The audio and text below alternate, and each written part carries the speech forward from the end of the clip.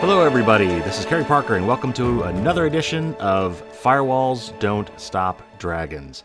We've got a little bit of news to catch up on first, and then we will be having an excellent interview with Daniel Davis from DuckDuckGo. So I definitely think the big news this week is the massive dump of documents, secret documents from the CIA on WikiLeaks.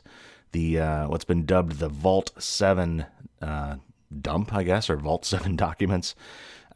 Something like almost 9,000 pages of internal secret CIA documents that were released by WikiLeaks. And there's a lot of really interesting aspects to this. And so I think it's a great news topic for the week. And let's talk about this a little bit and what we know, what we don't know, what's important, and frankly, what's not so important. So first of all, in case you haven't heard, WikiLeaks published a bunch of documents, what they actually say is the first of many more to come, of what appear to be internal CIA documents detailing tools and techniques that they use to hack into people's devices. That would be smartphones, computers, home routers, even televisions, which we'll talk about here in a minute. So far, we believe this information is probably real. This information also kind of appears to be at least 1 to 2 years old, which has some silver lining benefits in that most of the stuff that's detailed there, as far as we know, is probably mostly fixed. Most of these kind of vulnerabilities and exploits, things we call zero-day vulnerabilities or zero-day exploits, get patched over time because these companies care about security. They learn about these bugs and they fix them. And it's the bugs that allow hackers and groups like the CIA to get into our devices and make them do things they weren't supposed to do. Zero day, by the way, is a term you'll hear a lot. The idea, the meaning of the term is that it's the first day of knowing about something that has been out there for some amount of time. So the bad guys probably know about it, but it's the first time we know about it. So it's the day zero. So they're called zero-day exploits. What else do we know? Well, we really don't know who leaked it. I mean, obviously WikiLeaks published it. We don't know who gave this information to WikiLeaks. So was it somebody working within the CIA who's doing a whistleblower kind of a thing? Or was it some foreign government that hacked into the CIA and decided it would be a good idea to embarrass the CIA by publishing this information? We really don't know. We also don't know why it was leaked because we don't know who. We can't even really speculate as to why this might have been released. Those are very important questions to ask and understand at some point. But at this point, from what I've read, we don't know either. We also don't know who, if anybody specifically, was targeted with these techniques. That is, it seemed to be more of like just a laundry list of techniques and tools that they use, but not really any information about specific people that were targeted or how or why they were used. So, for example, we don't know that these tools were used against U.S. citizens, for example, which if they are CIA tools and techniques, they should not have been. The CIA is, we're not supposed to spy on our own citizens, right? So we don't know that these were used actually even illegally. We just know that these were tips and techniques that or tools and techniques that the CIA had used, or in some cases were proposing being used. Some of these were just sort of proof of concept or ideas that may not even have been fully fleshed out. So that kind of tamps down a little bit of the hysteria around some of these things. Let's also talk a little bit about, first, what was not so important and things that maybe were kind of implied that were important. All of these hacks appeared to be of the targeted surveillance variety. In other words, it's about saying we need to spy on that person. What kind of things could we do to bug their phones or bug their apartments or listen and watch them, whatever the case may be, for that person? And that's distinct from mass surveillance, some of the kind of things that we heard from Edward Snowden that the NSA was doing to just hoover up all sorts of information from everybody all at once and store it forever. That's a very, very different thing. In particular, targeted surveillance that's kind of what the CIA is supposed to do. That's what spies do. They get secrets from people, and it's usually people outside the U.S. Or non-U.S. citizens, maybe is a better way to put that. That's spycraft. Everybody does that. All countries have spies, and that's kind of what spies are supposed to do. So that in and of itself this is not a negative thing necessarily. Now, of course, they could have used these techniques illegally, but we don't know that, at least not yet. But it's important to realize that that's very different from mass surveillance, mass warrantless surveillance of particularly of U.S. citizens, but really of anybody. Let's face it, that's a much bigger and much different issue. The other thing to realize is that these kind of things that they're talking about are what we would call high-risk attacks. Because they're targeted, you actually have and many of these things actually required physical access to the person's devices. You're at a much higher risk of being detected, which is something spies generally do not want to do. The NSA and a lot of the things that they were doing, the PRISM program and such, were completely undetectable to the average person. All this information was just getting stored as it went by. You would have no way of knowing that this was being done.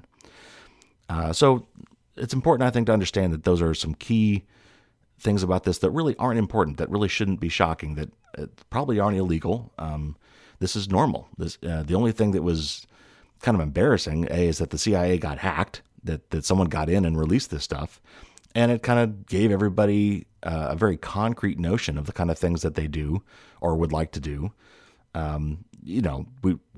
Anybody who's in the spy game probably would have guessed most of these things already, but it's kind of different to see it in concrete form.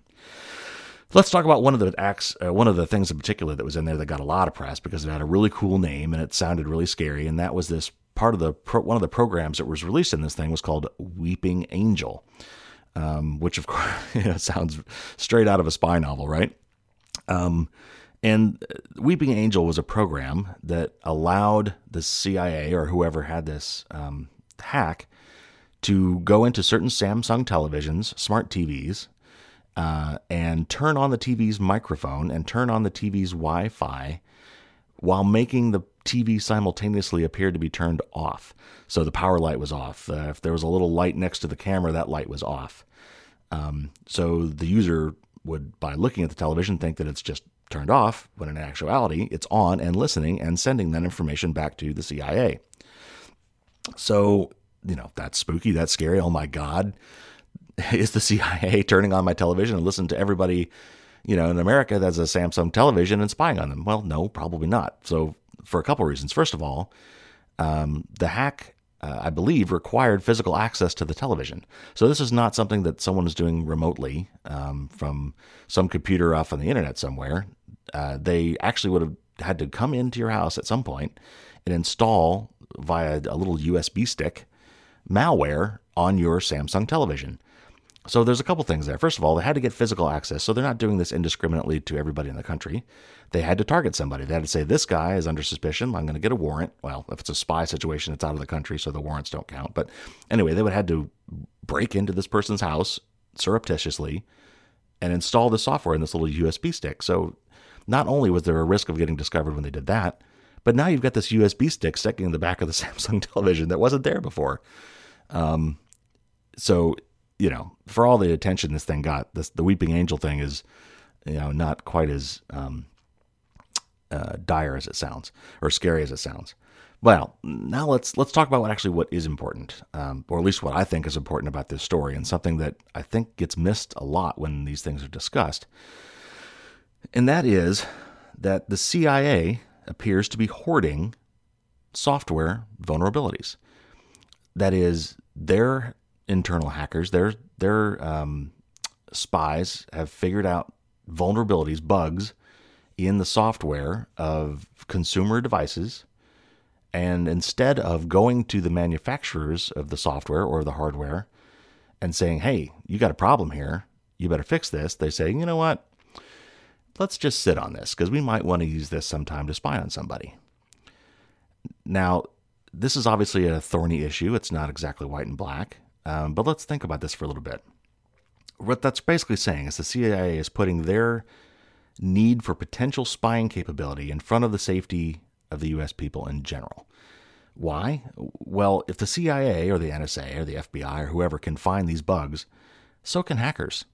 So it's not only possible, but it's actually likely that a good portion of these same bugs are currently being used and abused by people we would dub bad guys. Now, that could be hackers, that could be foreign governments, and or anybody really. Some high school kid who happens to stumble across this on the web, because these things are often published among hacker communities, and says, "Hey, let's spy on my girlfriend or whatever, or ex-girlfriend." So we've got to realize that just because the CIA found them doesn't mean that they can sit on those things and assume that no one else has found those too. So that really means that everyone else is also at risk, and they're keeping everybody at risk by keeping this to themselves, hoping that either nobody else finds it before they get to use it, or that no real damage is done by someone else who has also found this bug. Realize, of course, that it's not just you and me that these hacks could be used against, right? If our CIA found it, then other foreign spy agencies could quite well have found it too and be using it against our spies, our diplomats, our politicians, our companies to take trade secrets. So how do you draw that line? How do you decide what sort of a vulnerability you keep to yourself when really you're leaving the people that you're trying to protect vulnerable from other bad people from using these same things? And that's really the point I wanted to make, is that, first of all, these hacks just don't stay secret. This is a perfect example of why you can't sit on these things and assume that because you know it, nobody else will ever know it, because you can keep a secret. It just doesn't work that way. These things do get out. And also, just because you found them doesn't mean that nobody else did. In fact, it probably means someone else did find them. So the point I want to make, and the point that I want to draw a close on this article, is that I believe personally that what they really should be doing is helping everybody be more secure. And as they find these vulnerabilities, at least for the most part, they really should be getting them fixed. And the responsible way to do that is to approach the companies that have the bugs and say, "We found this bug. We're not going to make it public yet, but I'll give you some reasonable amount of time to fix it. And then we need to tell everybody to update their software." Okay, so that's our news for the week and my commentary on what's important. Now let's get into our interview with Daniel Davis. You're listening to the America Out Loud Talk Radio Network. It's where we say, let the silent voices be heard. We invite you back to AmericaOutloud.com to get all the latest. Download our new apps and be part of the most informed audience in broadcast. Well, I'm not a vitamin kind of guy, but I also discovered playing hero with your health doesn't work either. I found myself in the hospital, working long hours, had trouble sleeping, low energy even. Well, I knew something had to change. Well, then someone sent me a product called Healthy Cell Pro and told me to take it for 30 days. I figured, what do I got to lose? 3 weeks into a 1-month supply, the results blew me away. More restful sleep, a sharper focus, even more energy. That's even for Malcolm Out Loud, that is. Nobel Prize nominee inventor Dr. Vincent Giampapa. He explains it this way. It works by infusing your cells with over 60 plant-derived phytonutrients that target the building block of your body, the cell. I liked it so much, I asked the company for a special deal for you. Instead of $110 plus shipping, you get it for just $79.99 for the monthly plan, plus free shipping. Just go to HealthyCell.com. Use the limited time offer code OUTLOUD.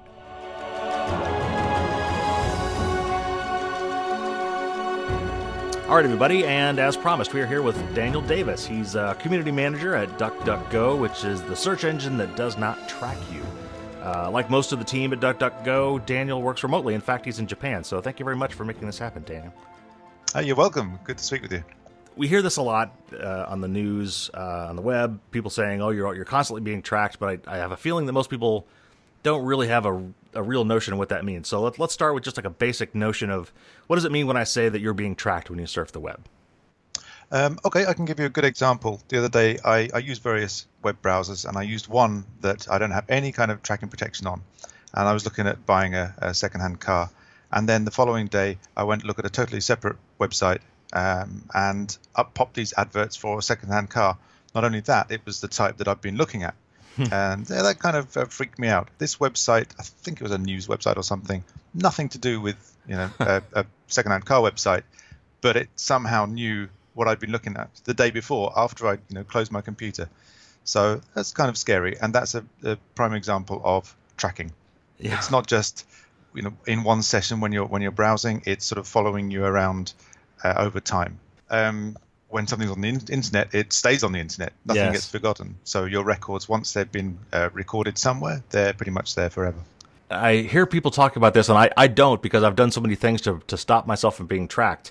So I don't notice these things, but I have people give you that exact same story many times, how creepy it is. Well, they'll do something on one website, then they'll go to some other website completely unrelated and get some advertisement that is exactly for the ad, the thing they were just looking at on the other website. So a perfect example. Mm-hmm. All right, so in this case, it's searching for a car, which is nothing, no big deal. Nothing to hide there.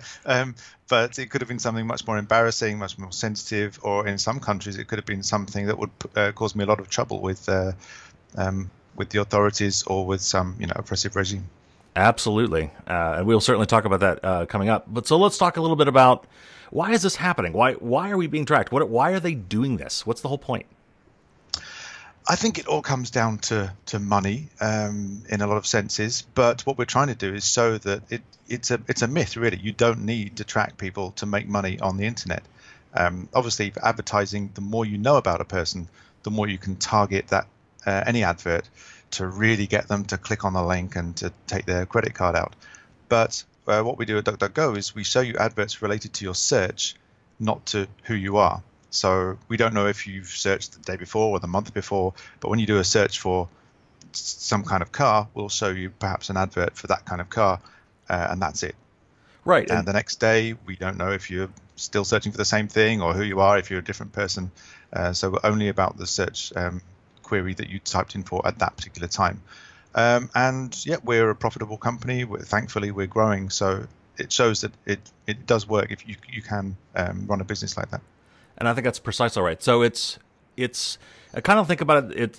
It used to be more like TV advertising, where what they're doing is they're saying, okay, the people that like to watch this show tend to be men from the age of 30 to 50 or something like that. So they have general demographics, perhaps. And so if you're going to a website about cars, then you might be interested in, I don't know, something car related.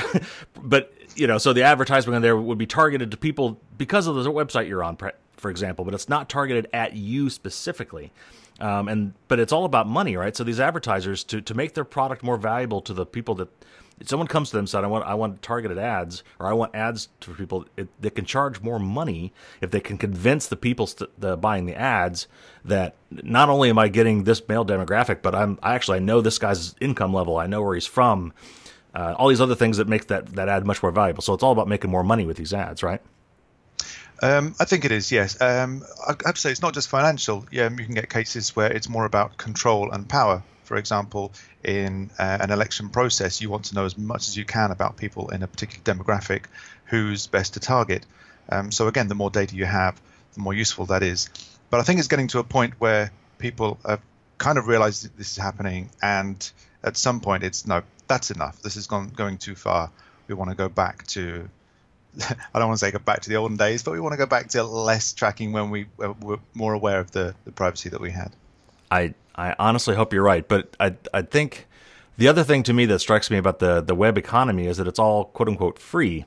And the quote I love about this, and I'm sure it's been misquoted and misattributed many times, is that if the product is free, you are the product, right? Because for these companies to provide these, they have to pay somehow for these services, right? That costs them money to do it. So if they're giving it to you for free, they do have to make money somewhere. But obviously, yes, you're right. There are many other reasons besides money as a motivator.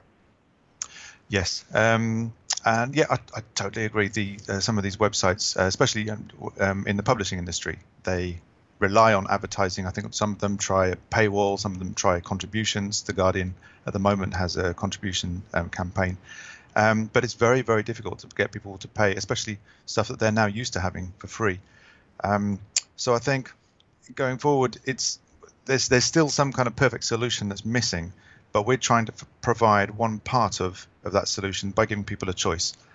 So some people may want to be tracked because they want to support websites. Personally, I like supporting websites that show ads on a site-by-site basis. So I will block or unblock ads depending on how annoying they are.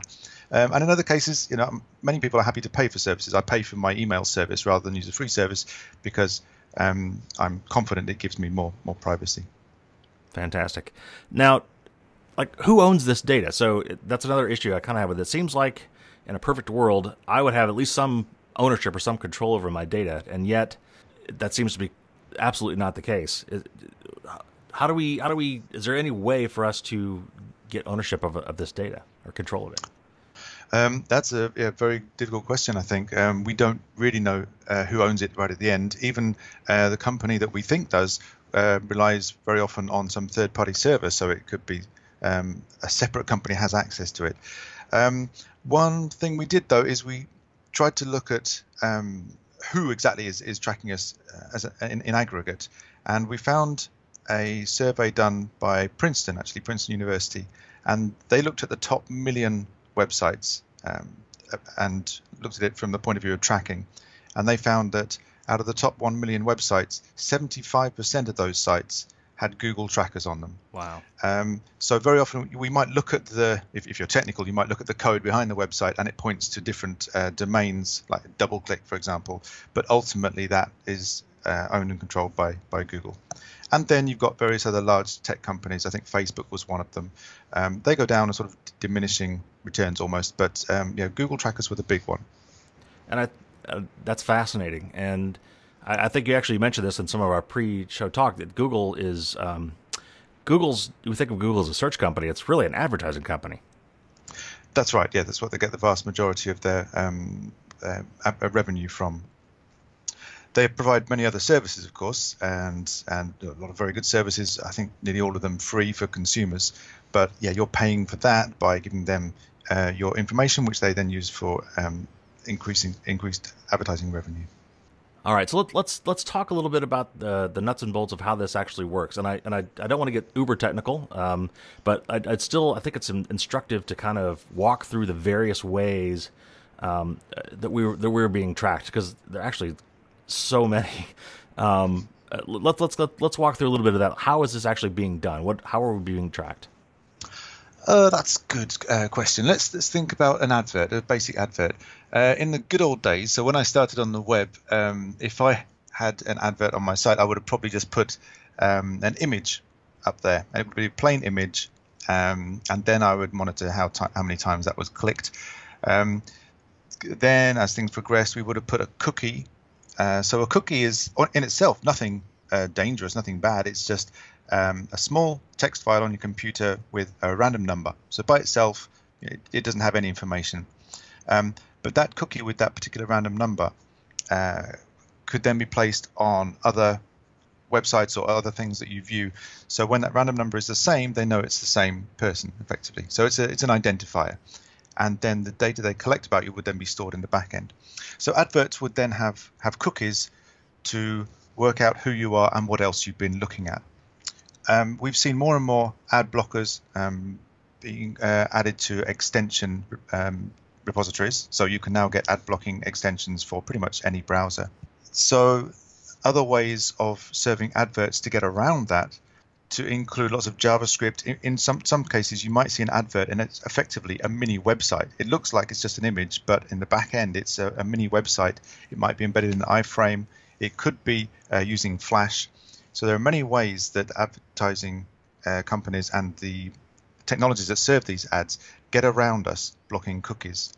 If we use JavaScript, we can now use other ways to identify who you are. So let's say you are browsing the web, you're using an ad blocker which blocks cookies. I can use JavaScript to detect the capabilities of your browser.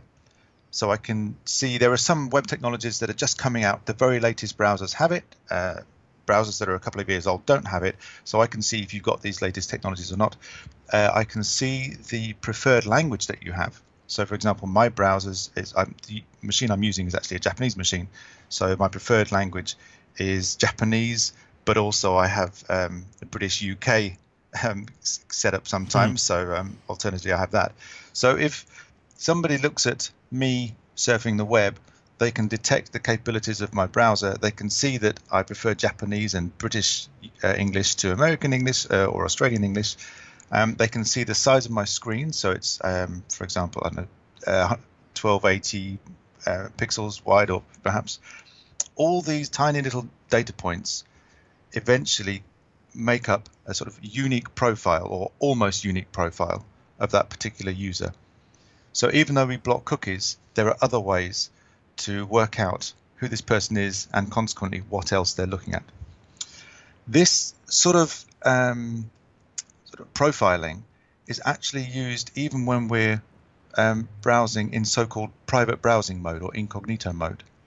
So this is one thing we found. We did a survey of nearly 6,000 American adults, and we found that the majority underestimated what private browsing mode actually does. So many think that I go into private browsing mode, I'm now not tracked, I'm anonymous on the internet, and sadly that's definitely not true. Yes. Now, if somebody else uses your computer after you and you've been using private browsing mode, they won't see your history, they won't see any cookies because those are automatically deleted. So it's great for your so-called local privacy on the machine you're actually using, but it's not good for online privacy. It's still very easy for any websites to track what you're doing, even in that incognito mode. That's absolutely correct. Just fascinating info. Let's back up a little bit. I want to unpack that a little bit more, paraphrase back a little bit so we make sure the audience is following all that. So cookies in the old days were very innocuous little, as you said, little data files that are dropped on your computer, and it's meant to, like, for instance, when you log into your email browser, you don't have to log in every time you come back to that web page, so it'll drop a little cookie on your thing saying, oh, this guy's already logged in. So when I come back to this web page, I see that you've got this cookie. This cookie has a little, what we call an authorization token in it. So it can say, oh, this guy's already logged in. Don't make him log in again. So, or preferences on a website. Like some of the websites you can say, I want Papa John's. I want you to remember that I always like large pizzas with pepperoni. And they can drop these cookies. So it was really, initially, these cookies were for your benefit. What happens, as you explained, is these advertisement companies, these third-party cookies. In other words, and you see this in a web browser, so I want to talk about this. Third-party cookies as opposed to first-party cookies.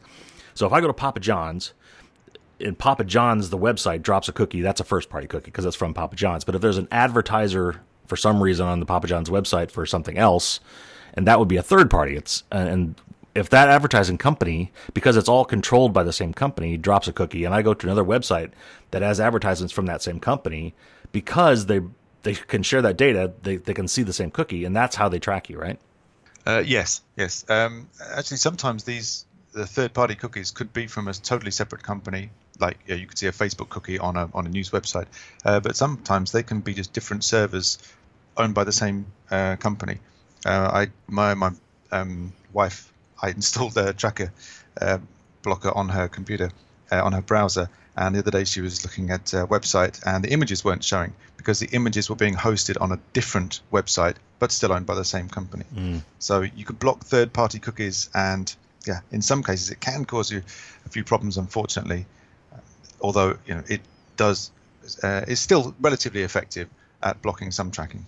The other thing you mentioned was the fact that your browser gives up a lot of information about you. And again, this was the original thought behind a lot of these things are good. The browser is saying, hey, this guy's got a Macintosh, and here's how big his screen is, and here's his preferred language, here's information about him, so that the websites you visit can customize what comes back to look best on your computer. That's what a lot of these things are. But you're right.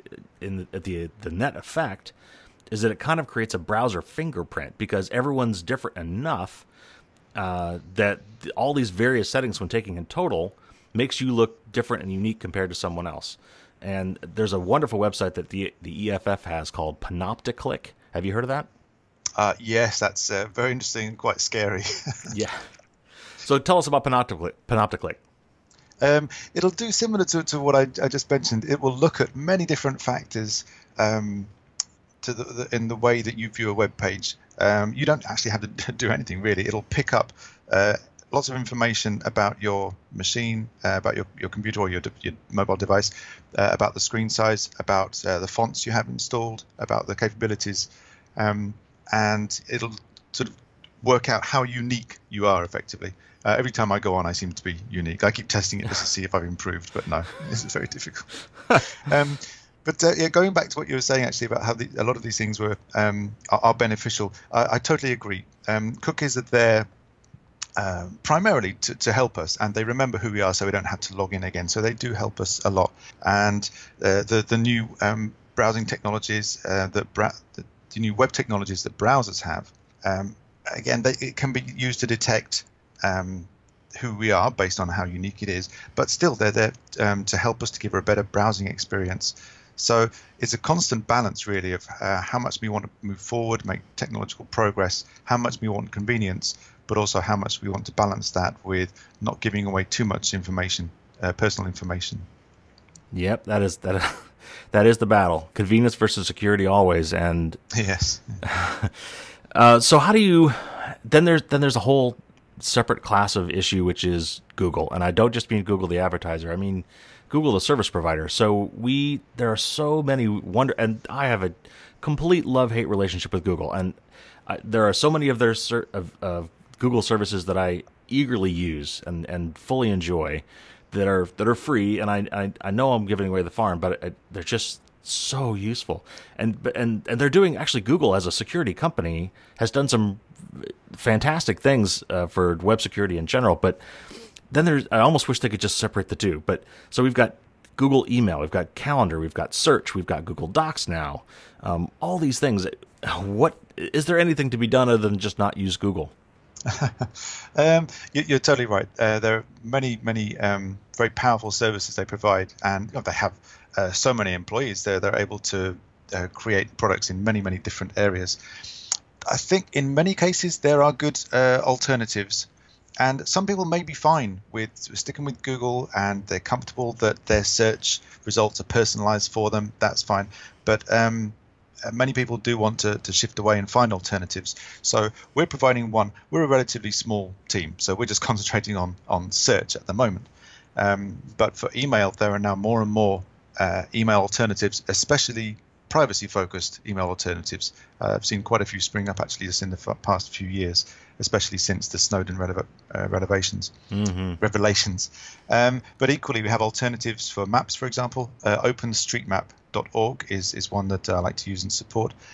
There are many alternatives springing up. Sometimes they're by startups, sometimes they're by other tech companies sort of branching out. So I think it is possible.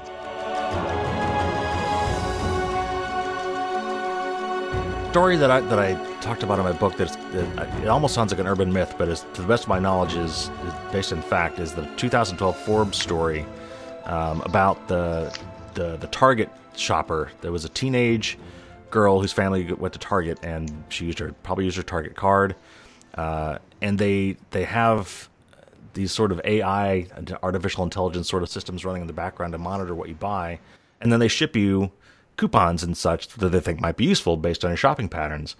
And they actually had some sort of an algorithm running to try to determine pregnant women.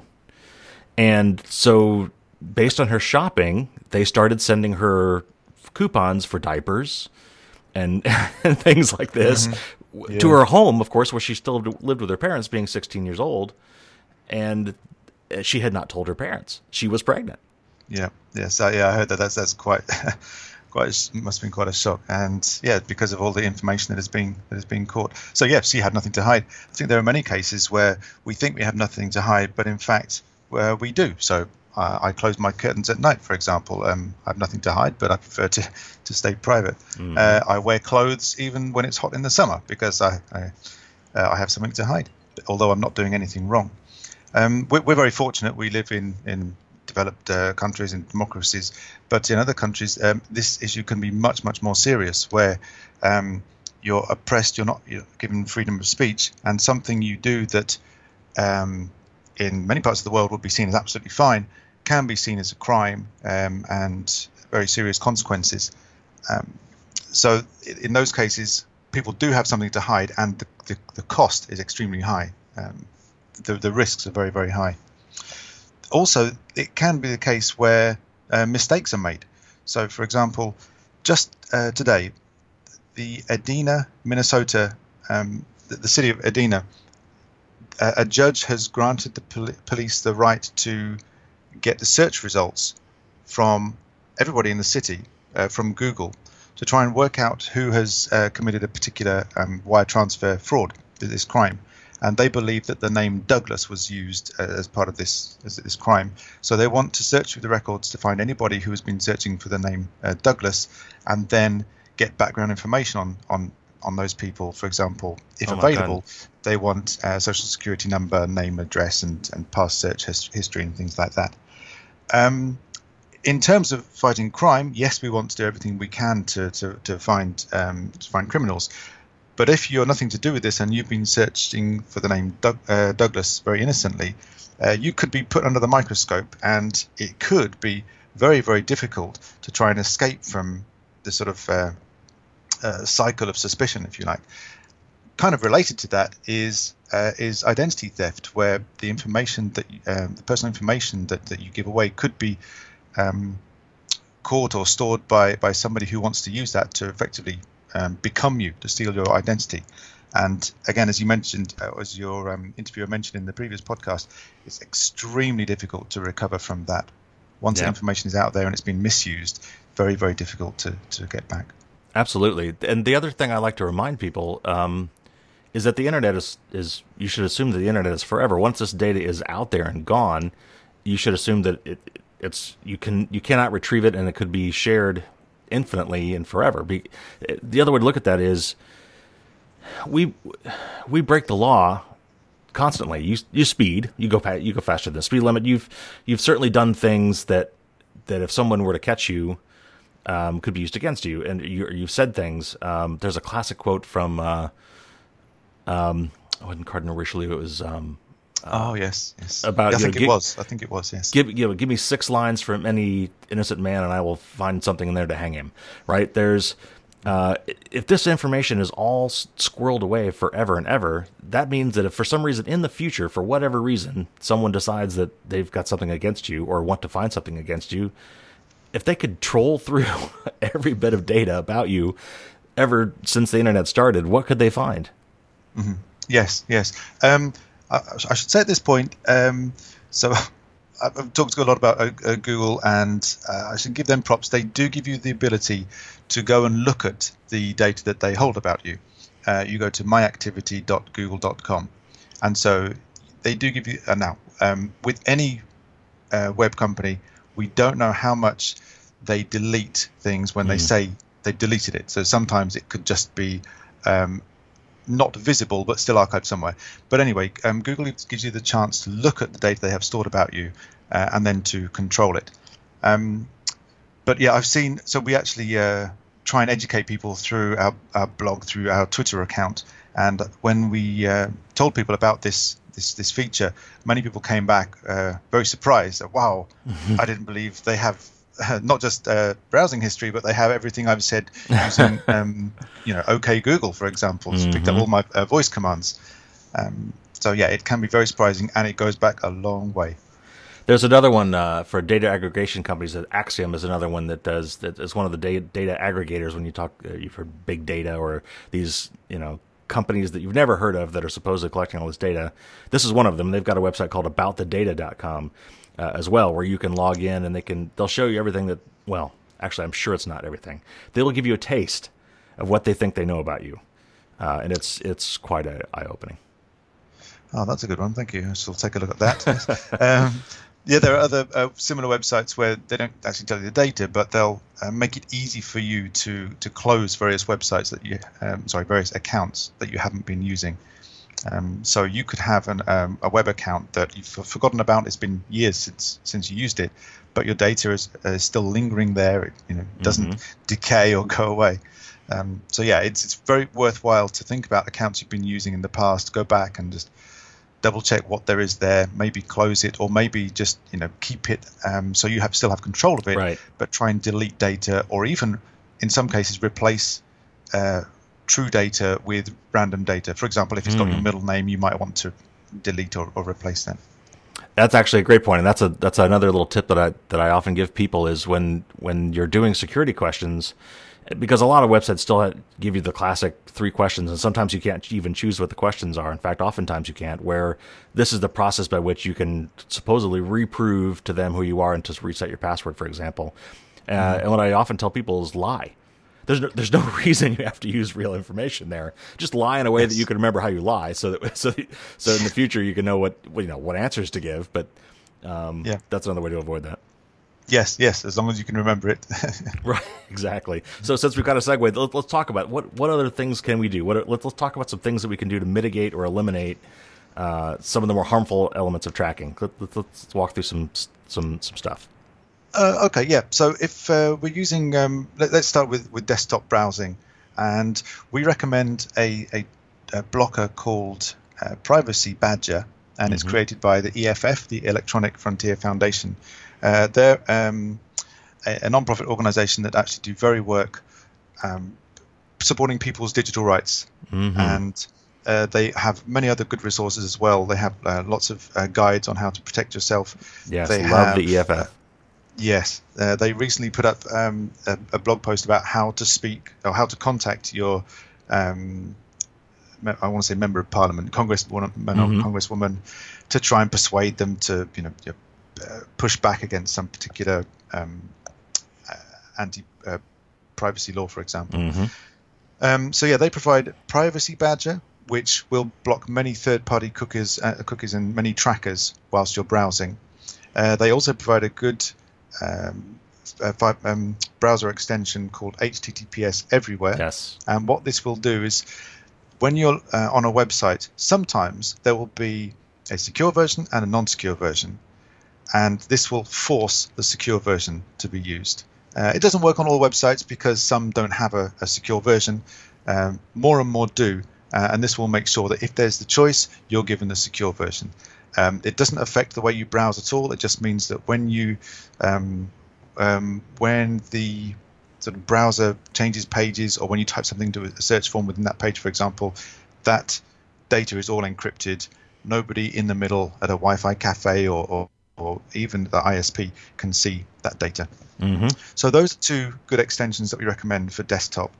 Thinking about mobile, if we look at iOS first, if you have an iPhone or an iPad, there are various privacy and security settings, but one that's not widely known is to do with advertising. And so I'm just getting my phone here to help me. If you go into the settings, there is one option called privacy. And so within that, actually towards the bottom of the screen on my device, there's an option called advertising. So it's sort of hidden right at the bottom of the page. You have to scroll down. But in there is an option to limit ad tracking. And it's off by default. If you turn that on, then you won't be tracked using ads across different apps that you have installed. Okay, great. Now, unfortunately, this is not enforced. It's only relying on the honesty of the individual app developers. But Apple does sort of check apps when they're approved in the App Store. So we hope that most apps are respecting this. So I would recommend turning the limit ad tracking on, and then from time to time you can also reset your advertising identifier. So your device has this unique ID, and apps can use that to recognize that you're still the same person, and you've also been playing this and looking at this. If you keep resetting that, effectively it thinks you're a new person. It thinks your device is a new device, so it sort of stops tracking a little bit. Okay, great. So those are a couple of things for iOS. And then shifting over to Android, there are many different security and privacy settings. There is, in the settings menu, an option called security, and I recommend looking through that. Within there, you can encrypt your device. Now, on iOS, I think if you set a password or a passcode, it automatically encrypts the device. On Android, you have to do it separately. So in the settings, click encrypt the device.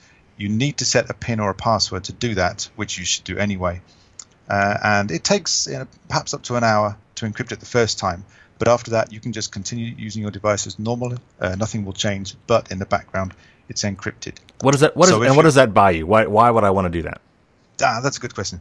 At the moment, so let's say you got your device, you've switched it off. I get hold of your device. I plug it into my computer. I can see the files you have on there. So I don't need to switch on the phone. It's like a hard drive. It's like a USB stick, really. I can see what's on there. I can see the photos and things you have on there.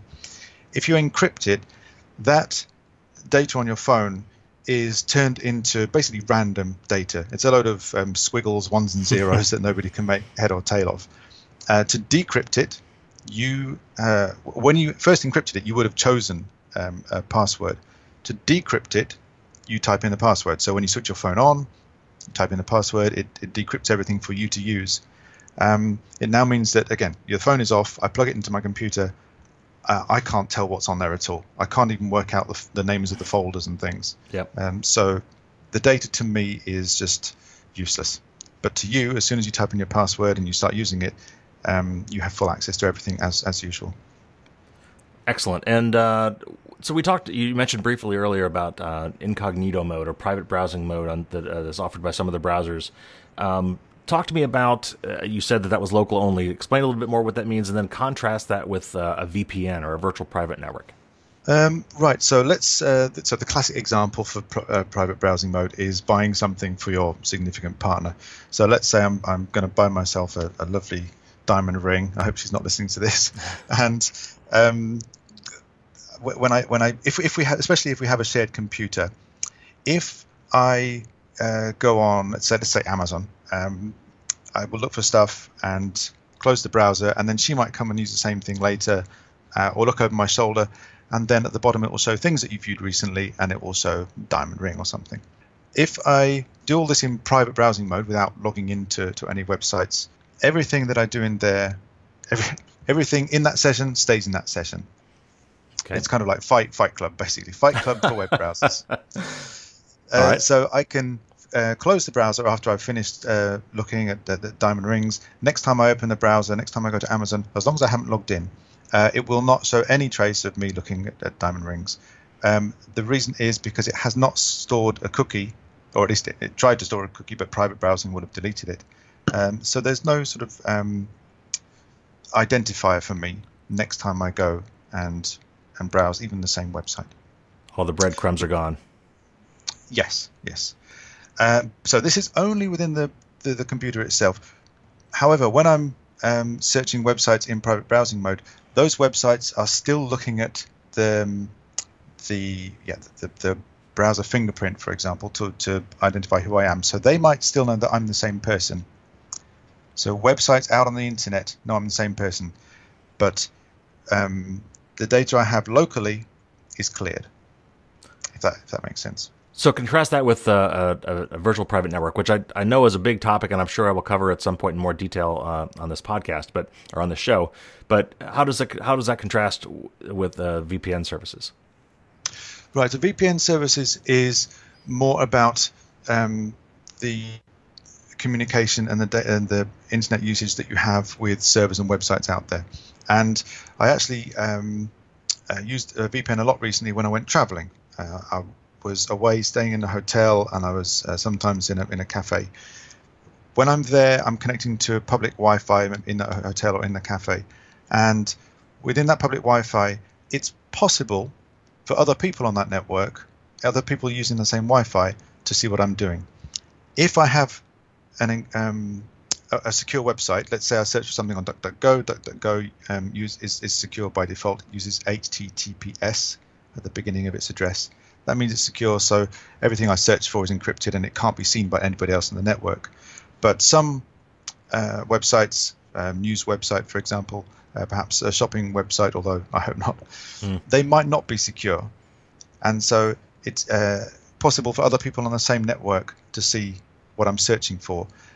Email generally is not encrypted and not secure, so people could see the emails that I'm sending. This is only people using the same Wi-Fi, using the same local network. Right. They'll be able to see the content of my emails and who I'm sending it to, blah, blah, blah. If I use a VPN, it's a lot of people refer to it as a tunnel. A VPN will connect me to a server that I trust somewhere, so it's very important to choose a VPN provider, VPN service that you trust. And this is another separate topic. It's a very difficult topic, but referrals and knowledgeable information, knowledgeable research is very important there.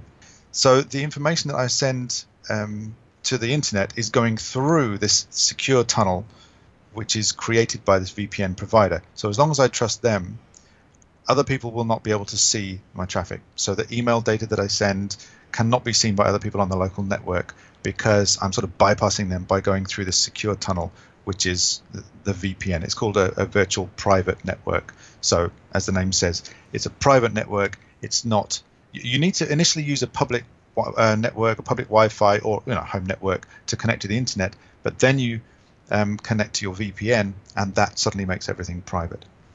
The end websites can still track you, obviously. So Google, Amazon, or whatever would still know that you're the same person and still keep that history of what you're searching for. But other people looking in will not be able to see. Excellent. Thank you for describing that. I will definitely. It is a complex subject, and one that I will touch on in the future. But I know that it's commonly bandied about as a privacy and security mechanism. So I at least wanted to touch on it here. So we've got it on the record. I will dig into it more later. So VPN is a topic that comes up, and it's very difficult because it has been shown that some VPN apps. There was a study quite recently, and it showed that a lot of VPN apps on Android actually leak your data, sometimes by accident, sometimes even on purpose. So choosing a good VPN is really important.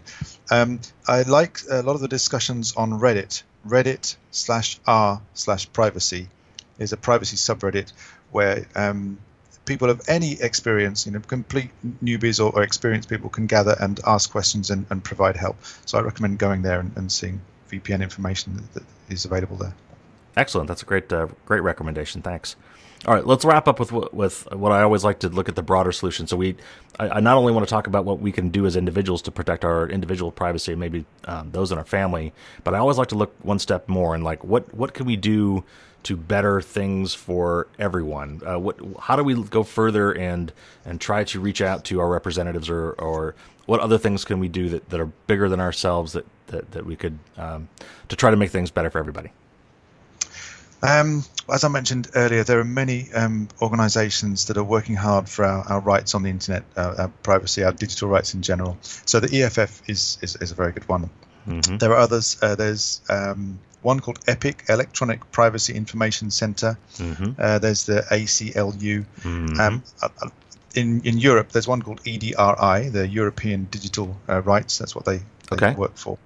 And all of these organizations, there are more, sorry, I'm forgetting some, but all of these organizations are working hard to support us because on our own, often our voice is very small and very quiet, and it's difficult to make a big impact.